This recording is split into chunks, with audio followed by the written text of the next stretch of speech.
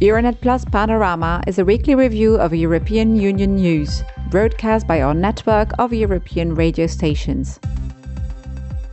The French Council presidency looks to shake things up over the next 6 months. But what are the chances?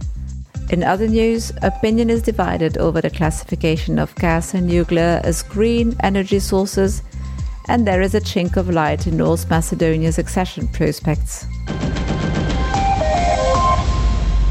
Je voudrais partager au fond quelques convictions essentielles qui nourrissent notre agenda commun et notre action commune. French President Emmanuel Macron was in Strasbourg this week at the European Parliament to present the priorities of his country's presidency of the European Council. As confirmed in a speech to the European Parliament on Wednesday, 19th of January, he will be placing great importance on European defence and security, with a number of other key areas of focus, including migration, social affairs, Africa, the Balkans, and of course the environment. As European Council on Foreign Relations researcher Justina Smikus tells Juniora Diaz, all countries promise more than they can deliver when it comes to the EU presidency. France appears to be no exception here. All EU Council presidency programs are more ambitious than can realistically be achieved by a presidency in the end. France has essentially promised to complete the major joint legislative projects in Europe, namely the regulation of digital markets, a major package of climate change initiatives, and the institutionalization of the EU's defense project integration process.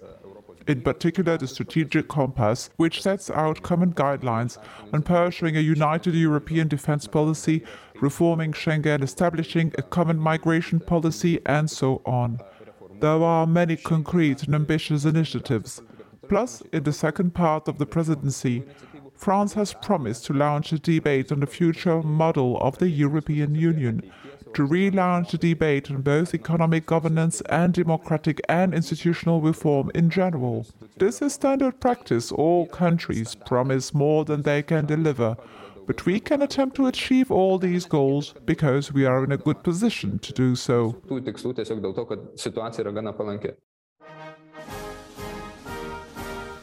Asked if this year's presidential election in France might affect the French presidency, Mikus acknowledged that it would likely reduce the productive time available. Adelina Marini, a pro-European political analyst from Bulgaria, made a similar observation during an interview with BNR, but suggested that Brussels should in fact be stepping up to take more of a leading role. В настоящата политическа ситуация и настоящия климат в Европейския съюз, независимо от амбициите на френския президент. In the current political context and climate in the EU, despite the ambitions of the French president, we will not this year see a bright successor to Angela Merkel emerge as a leader. Emmanuel Macron will try to fill the vacuum, but France is also dealing with serious domestic issues, its presidential elections. They said the EU presidency will try to inject new energy. For me, the question is how long we will continue to work through intergovernmentalism, with governments acting as a driving force, or whether we will take a step back and return to pan-European policies, where the EU institutions provide leadership instead of individual governments. Beata Szydło, an MEP from Poland's ruling party, urged Emmanuel Macron to use the limited time he has available to work to restore unity in Europe. Polskie Radio reports. Europe today needs unity. It needs stability, and it needs good solutions to the debate, not to hurl accusations around or try to discredit a country or a political group just because it takes a different view from the rest of us, from the majority in this room. It is time for unity in Europe. Building unity among diversity is a real challenge, but this is the purpose of Europe. Unity in Europe is undoubtedly high up on Macron's wish list, as is European sovereignty. Indeed, he is encouraging member states to work together on a new stability and security deal for subsequent discussion with Moscow. When asked by BNR whether the aspiration of European sovereignty was simply pie in the sky given the realities of the global situation, Russia showing military readiness, a somewhat predatory and ambitious China, and the United States continuing to flex its muscles, Adelina Marini expressed cautious optimism. От руска страна имаме доста също троянски. On the Russian side, we have a lot of Trojan horses. We know of Viktor Orban's extreme stubbornness, vetoing foreign policy issues affecting Russia every time. But Orban is not the only sympathizer, so to speak, who is playing for the Russians. As long as this is the case, the EU can hardly be united, and we cannot talk about sovereignty. And when Macron talks about sovereignty, he must be willing to make sacrifices, including at national level, in order to stand behind European sovereignty. Otherwise, we are only talking about national sovereignty, which is an aspect of European history that we know only too well. To me, this all sounds rather desirable. It is not impossible. We can do it, but we all need to board the ship together. Както се казва, да се качат на кораба заедно. AMS followed Tuesday's press conference between the foreign ministers of Germany and Russia. Diplomacy is still the path of choice for German Foreign Minister Annalena Baerbock when it comes to preventing further Russian military action at its border with Ukraine. Baerbock visited her Ukrainian counterpart in Kiev on Monday and her Russian counterpart in Moscow on Tuesday. In view of the tensions along the Russian-Ukrainian border, Baerbock stressed how important it was to defend peace in Europe. Russland und Deutschland spielen beide eine wichtige Rolle. Russia and Germany both play an important role in our common European home. We have been living together in peace for over 75 years. We have a fundamental interest in stable relations. Russia has demanded security guarantees. We are ready for serious dialogue on mutual agreements and steps to improve security in Europe. Security for the people of Riga, security for the people of Bucharest, security for the people of Berlin, security for the people of St. Petersburg. Für die Menschen in Berlin, Sicherheit für die Menschen in St. Petersburg. And the German Green also emphasized the importance of good relations with Moscow, given Russia's huge potential in terms of renewable energies, not to mention Europe's ongoing reliance on Russian gas. Aber wir brauchen auch But we also need a reliable Russia in order to be able to continue to supply Europe with gas in the next few years, which we will need for a few more years as a transition. einige Jahre brauchen werden. The European Commission quite literally waited until the 11th hour to submit its proposal to include gas and nuclear power as transitional energy sources in its green taxonomy, a rule book intended to define investments that can be labeled as climate-friendly. Plans to allow some natural gas and nuclear energy sources to be considered sustainable investments are proving quite divisive.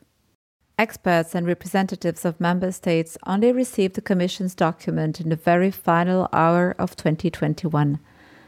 Asked by Luxembourg's public broadcaster 100,7 whether the intention was to slip the proposal in under the radar, the Commission's chief spokesperson Éric Mamère insisted that the text simply took a long time to draft. Non, la réalité est tout simplement que c'est une proposition complexe. The reality is simply that this is a complex and delicate proposal which unfortunately required staff who would have preferred to be on leave to work over the Christmas period. This is why the proposal was submitted on the 31st of December, as opposed to another day. Présenté le 31 et non pas un autre jour. Following Macron's European Parliament address, several voices criticized his support for the inclusion of nuclear power in the new taxonomy. And certainly, as a producer of nuclear energy, it goes without saying that France has a vested interest in doing so.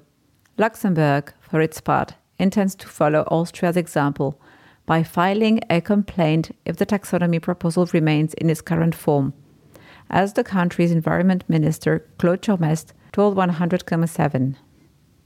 Turmes added that he is asking the Commission to split the votes on gas and nuclear.